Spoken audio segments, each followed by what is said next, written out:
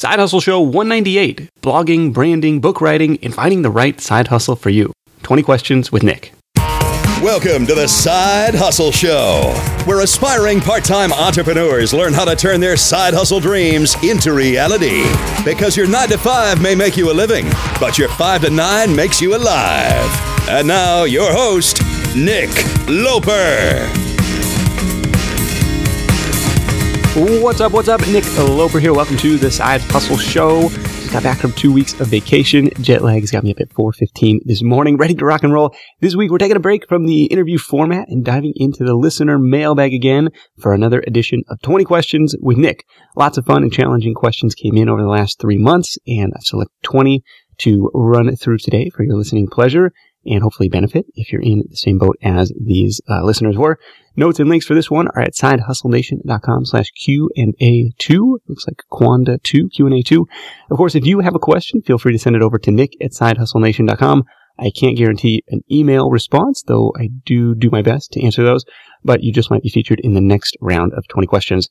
Before we dive in, let me take a moment to thank today's sponsor, FreshBooks.com. The all-new FreshBooks makes it easy to get your accounting under control. Finally, the software that's transformed how freelancers, side hustlers, and small business owners deal with their day-to-day paperwork has been redesigned from the ground up and custom built for the way we work. Visit freshbooks.com/sidehustle to start your 30-day free trial today. I'll be back to tell you a little bit more about FreshBooks before we wrap the last couple questions of this episode. Ready? Let's do it. Question number 1 comes from Jack. He says, my roommate and I have lots of guitars lying around. I'm just in need of a good online website with a good store.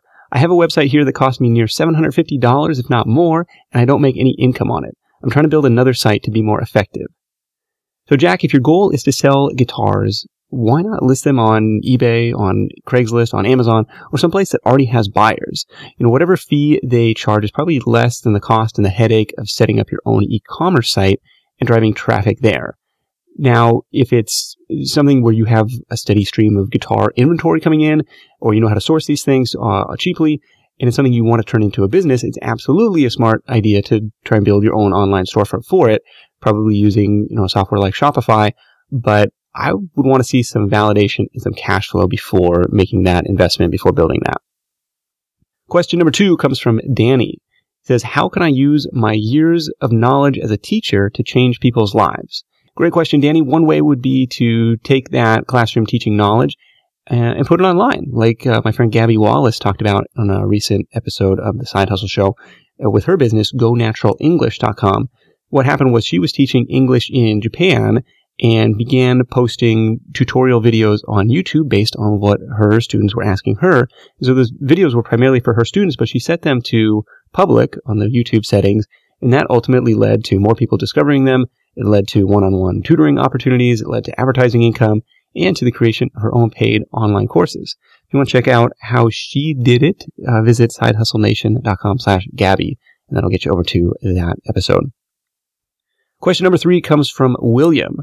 I am in desperate need of a side hustle because I have 2 kids and I'm in need of some extra cash. My kids are 2 years old and 6 months old. My wife works weekend nights and I work banker's hours, so I need something I can do from home. I'm thinking of starting a blog or just writing a book. The book or blog would be paranormal in nature. My dad told my siblings and I a lot of his own stories when we were growing up and gave me permission to write them down. Ghost stories are popular, whether you believe in them or not, so I figured I'd give it a shot. The other idea I had was maybe drop shipping, but the ghost stories just seemed like it would be more fun. What are your thoughts? So I obviously like self-publishing as a side hustle, but it may not be the fastest or most lucrative income journey. Especially on the fiction side, it seems like the hits are big when they come, but it can be really tough to crack. Fiction traditionally sells more than nonfiction, but it's I think a narrower gap or a narrower band of authors that are really having success there. Now, William mentions that the ghost stories would be more fun, and I think that's actually an important element too. Like in just a few weeks ago on the show, I spoke with Adam Hoge, who started his self-publishing empire, now with more than 100 titles, from a similar position. He said he was more concerned with spreading a message than he was with the immediate income from it. So if you're going to go down the self-publishing route, I would kind of approach it, hey, this is going to be a fun kind of hobby thing. I can turn my dad's stories into, get them out to a wider audience, and it'll be fun. And going down that path. Now, if you're in need of quick cash, I probably wouldn't look at, Kindle publishing, I would look either at some sort of freelance service you could offer, or you could try your hand at flipping products, starting without a huge capital outlay, depending on what you're comfortable investing, what you really need to earn. Now, drop shipping, you mentioned drop shipping, can also be inexpensive to start. And if you want to go down that path, I definitely recommend taking a listen to my chat with Anton Kraly from dropshiplifestyle.com, where he lays out his steps to start a dropshipping business in episode 189 of the Side Hustle Show. You can find that one at sidehustlenation.com/dropshipping. Question number 4 comes from Greg. He says, what do you make your PDF books with? And I told Greg, hey man, I just use Microsoft Word or PowerPoint. So when you go to save, you can just select the file type in this little drop-down menu, and I choose PDF. So easy, no fancy software over here. That's what's going on. Question number 5 comes from Elizabeth. She asks, do you know of any podcast, website, etc., that reviews software, tools, tech for the side hustler? And I don't mean like a bland endorsement thing, but more of an in-depth discussion or look at how the side hustler uses the various tools like FreshBooks, like Trello, like Aweber. I want something like a CNET, except directed towards solopreneurs, or like your content when it specifically focuses on hacks or tools. So this was a really interesting question from Elizabeth, and the first resource that came to mind was actually my friend Dave's site called fitsmallbusiness.com. Fitsmallbusiness.com. They review a ton of different tools pretty in depth. Now, like any review site, he is monetizing with affiliate links, but I think he does a nice job with the write-ups and the comparisons and trying to keep things unbiased. So check that one out, fitsmallbusiness.com. Question number 6 comes from Danielle. She says, I really want to branch out and explore making profits from my blog. How can I get started? What's the first thing I should know? Thank you for your time and assistance. So I checked out Danielle's site, and while it was very nicely designed, had a nice theme, the content to me was confusing, and it was on a WordPress.com domain. She's got stuff on home decor, on relationships, on jobs, on cooking, on do-it-yourself projects, on health. And so I asked, I told Danielle, hey, who's the target audience for your blog? In looking at the site, it's not immediately apparent who it's for and why I should read it. Like, what am I going to get? Why am I here? What's in it for me? So I think she needs to narrow down her focus on that. After that, I would consider moving it onto your own domain name. It'll cost you $10 to $15 a year for the domain, and then another $4 to $10 a month for hosting with a company like Bluehost. But it's an important step in establishing a professional site. So I've been using GoDaddy for years for the domain registration. I think if you Google GoDaddy, you'll see an ad, or you probably will see an ad at the top of Google for, get your first year of domain registration for just 99 cents. That's my little GoDaddy hack. Problem with GoDaddy is their checkout is really confusing. They try and upsell you a bunch of crap that you don't need. So don't get sucked into that. But, that's who I use for my domain registration. Question number 7 comes from Kieran. He says, I've just completed what looks like a 12,000 word blog post on how people working in digital agencies or freelancers can best manage client conflict. Would you suggest putting this out there as an ebook or posting it as a blog post for epic SEO juice? I don't know. 12,000 words seems almost too long for a blog post. I mean, I've published posts up to 7,000, 7,500 words, but 12,000 even seems long just for me.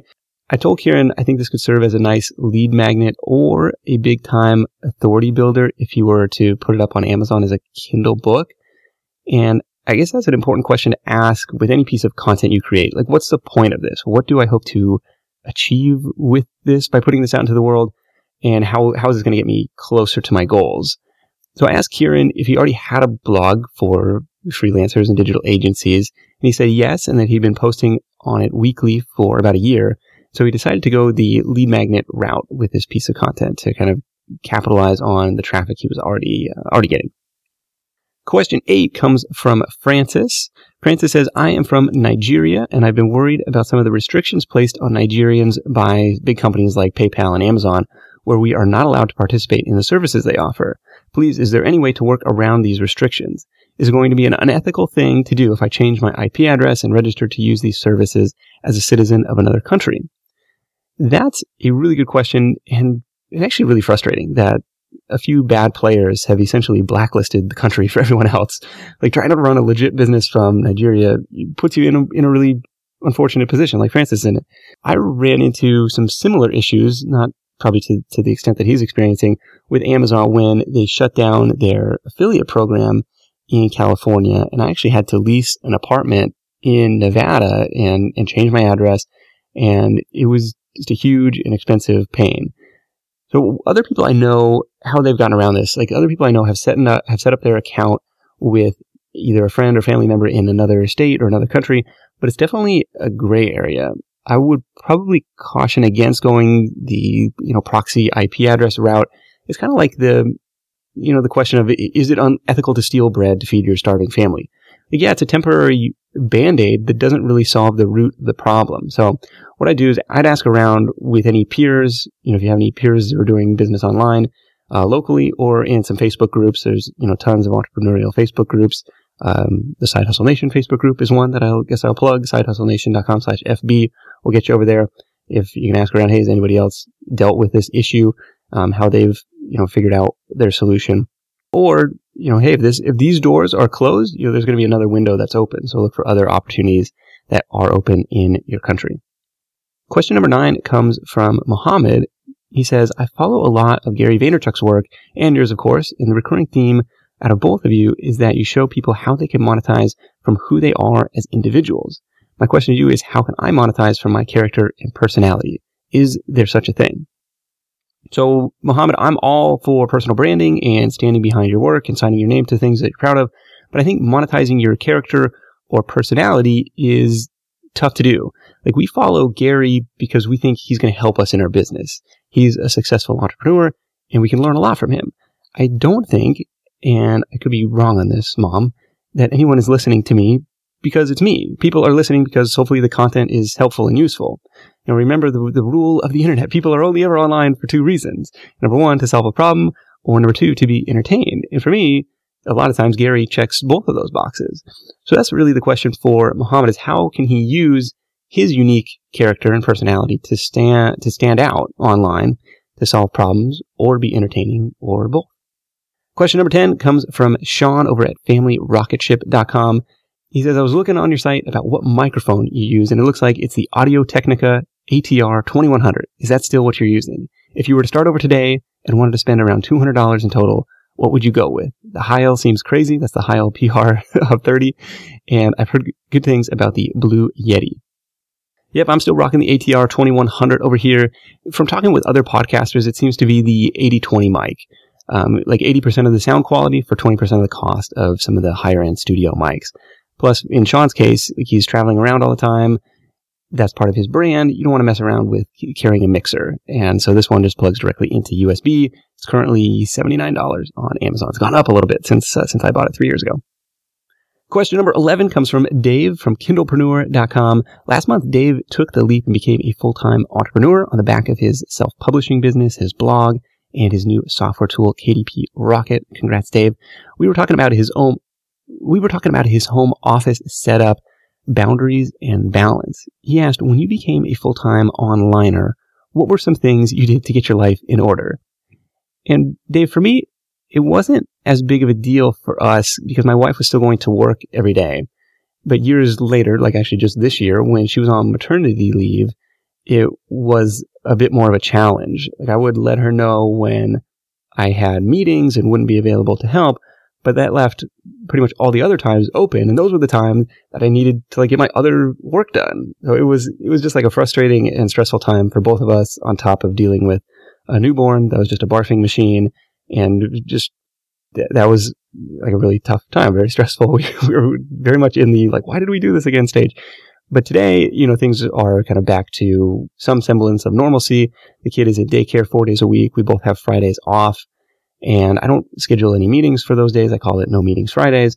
And we communicate to each other like, hey, if I need a few extra hours to catch up on email or get something done on those days, that's totally fine. Likewise, if she's, has a photo shoot or she's doing something for her side hustle on those days, or if she needs to go into her office to get some things done, totally fine. We'll work that out. But it's like, I could work forever and never be done. So it's trying to find that balance. That's still something that we work on. It's an ongoing process for sure. Did you know that roughly half of Side Hustle Nation hasn't started their side hustle yet? If that's you, I get it. Starting and building a business is tough. It takes more than just an idea. There are tons of moving parts, and it's a bit like trying to assemble your airplane in the middle of takeoff. Thankfully, our sponsor Tailor Brands is helping Side Hustle Show listeners make that leap and make it all a lot easier. Their comprehensive platform guides you through every step, making sure you have everything you need all in one place. Think of it like your behind-the-scenes partner for things like LLC formation, licenses and permits, getting an EIN, setting up your business bank account, bookkeeping and invoicing, insurance, logos, trademark protection, and a lot more. Tailor Brands helps you handle it all seamlessly. And to get you started, Side Hustle Show listeners get 35% off Tailor Brands LLC formation plans when you use our link. That's tailorbrands.com/sidehustle. Tailor Brands, like a tailor for your clothes, TAILORBRANDS.com/sidehustle. Start your business journey today with the help of Tailor Brands. Question number 12 comes from Castro. He says, is this just a young person project? And specifically, he was asking about Elizabeth Colgrove's 7 Houses by 27 real estate empire. But I think the question applies to really all flavors of side hustles. And of course, the answer is absolutely not. There are no age restrictions in Side Hustle Nation, and making extra money never goes out of style. Question 13 comes from Subhash in India. He says, I work as a teacher in a private school. My wife is a web developer. To be frank, both of our incomes are pretty meager, and we find it hard to meet our expenses. So I was thinking of doing some online or freelance work. My wife registered in some freelance websites to get some web development work, but it didn't work. How can I get some work in web development? So Subhash, there's really a lot of content in the archives related to getting started as a freelancer. You can find that at sidehustlenation.com/freelancing. And the good news is web development skills are certainly in demand. A couple episodes I recommend starting with would be number 176 with Matt Inglot. That's all about his freelance transformation from kind of being an order taker and building $300 websites all the way up to what he does now, and working on $20,000 projects as kind of position himself more as a consultant, but is like about his journey working up the value chain and what he's done to get to that point. The other episode I recommend is Gina Horkey on episode 164. She talks about getting started as a freelancer and proactively pitching clients, and she had some interesting stuff to share on that front as well. So check those out, and best of luck in getting some freelance work. I love it. Question 14 comes from Matt. He asks, what do you know about qualifying a Blogger blog for AdSense? So Matt, I've heard that Blogger.com, WordPress.com, Weebly.com, Wix.com, etc. These sites that, give you a free website, but they're hosted on somebody else's domain. They're hosted on Blogger.com, for example. They're going to sit in AdSense approval limbo forever. That's my understanding of it. If you move your site to your own domain and hosting, I think you're going to have an easier time getting approved. And you can try my GoDaddy hack of just Googling GoDaddy, and then you can get the domain for 99 cents when you click on their ad. You're going to have to buy your own hosting. That's just a few bucks a month. And getting started out, a shared hosting provider like Bluehost is going to be just fine for you. Question 15 comes from Brandon. He asks, how can I freelance my customer service skills? I've been complimented on those skills many times and want to make some extra cash. Any ideas? Okay, so Brandon, in the customer service space, Gina, who we just mentioned, actually landed some virtual freelance clients doing customer service, customer support. My friend David Hutcherson is doing similar work this year. What they did was they went after online business owners who were selling products and had a decent following, had a decent business, and kind of had the need for some support staff. They were kind of at that stage where they wanted to outsource that. Another angle to consider might be something like Crowdio.com, which calls itself the world's best part-time job. So it's got that going for it. What they do is they kind of connect you with companies that need on-demand live chat support agents. So you can kind of work your own schedule and help answer customer service inquiries for these different companies. A larger undertaking, if you're really serious about, becoming a customer service consultant, for example, kind of moving up the value chain, would be to reach out to companies with crappy Yelp reviews or TripAdvisor reviews and see if you can set yourself up as the go-to customer service guru to fix this painful and expensive problem for them. I'm really curious to hear if you get any traction on that. So definitely keep us posted if you go down that path. Question 16 comes from John. John says, hey, Nick, I just got your new book. What were the best and worst parts of the writing process? Interesting question, John. I don't think anyone else has asked me that. the best part of the writing project is really the best part of any new project. And that's the excitement of, coming up with the idea and the initial stage, like the honeymoon phase of the project, which for me was quickly followed by the overwhelming feeling of like how much work it's going to be. So it's like this high and low right at the beginning. This book was actually really fun. This is Buy Buttons. It was actually really fun to try and form a big picture thesis and come up with the supporting examples and stories. Like I felt like a real author for not the first time, but like I felt like a real author, which was cool. Like I was doing my research, I was finding sources, I was conducting these interviews, and along the way I was sharing the progress with my launch team, which was really kind of a fun way for them to get a behind the scenes look at everything that was going on. On top of that, the early feedback from the book has been really rewarding. I think it's over 50 or 55 5-star reviews right now on the US Amazon store, plus, maybe 10 or 15 from other countries around the world. Really, really cool stuff. People are taking action. They're learning about these new side hustle ideas and they're taking action. And for me, that's really rewarding. So my hope is that it turns into a worthwhile, long-term asset for Side Hustle Nation. One of the more difficult parts of the book was letting go. Like I could sit there and tweak sections and add stories and do yet another round of proofreading, and this could go on for weeks. But ultimately I had a deadline where I wanted to ship and get it out into the world. And so, I didn't get done all of the, marketing support stuff that I wanted to, but ultimately you got to ship, you got to release it. And so and I guess that's the beauty of self-publishing. I can update it anytime I want in a matter of hours. So if you want to check out the book, you can do so at buybuttonsbook.com, buybuttonsbook.com. Question 17 comes from Alexandra. She says, I'm trying to do research to create an online course to help small business owners with the tech aspect of getting online, creating a website, setting up an email service provider, sales funnels, automation, etc. I want to be sure there is a market for this before I put in all the work to create the course. Instinctively, I feel there is, but I was burned before by not researching. The research is killing me, though. Do you have any tips on how to validate my idea? I don't have a good-sized email list, so there's not a good avenue for me to try. I thought this was a great question from Alexandra, and the answer that I gave her and the answer that I'll give here is just read Will It Fly by Pat Flynn. He goes through this exact scenario with step-by-step instructions. I just read it myself. You can get your copy at willitflybook.com. If you're in Alexandra's position, it's $7 or however much he has it priced it at. Really well spent to learn how to validate your idea before pouring too much time and money into something if there's really no demand for it. Question 18 comes from Judine. She says, I just purchased your book, but do not own a Kindle. What do I do? Help! By the way, you're awesome. Judine, you are awesome too. Shoot first, ask questions later. I love it. So I actually don't have a Kindle either, but I do own my Kindle Reading with Kindle app on my iPad. So Kindle makes an app for pretty much every device. And on top of that, they also support a cloud reader, what they call the cloud reader, which is basically a desktop version of that app. There's also a paperback edition of the book, and the audiobook version is pending approval as we speak. So lots of options for you. You don't have to have a Kindle to read the book.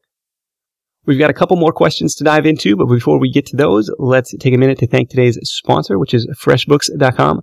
So I've been telling you about their innovative cloud accounting service for a while, which started as a side hustle, by the way.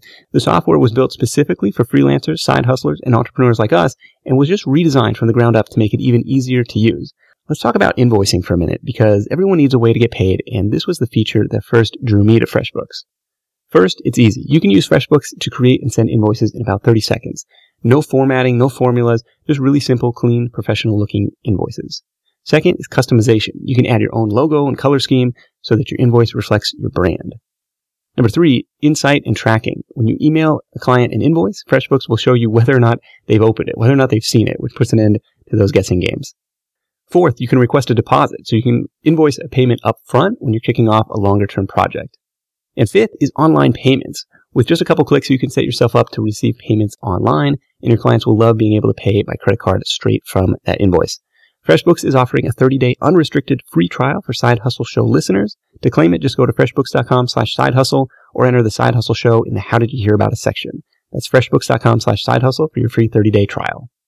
Question 19 is a two-parter because I received a couple very similar notes. The first comes from Carlos, kind of a lengthy email, so bear with me as we go through this.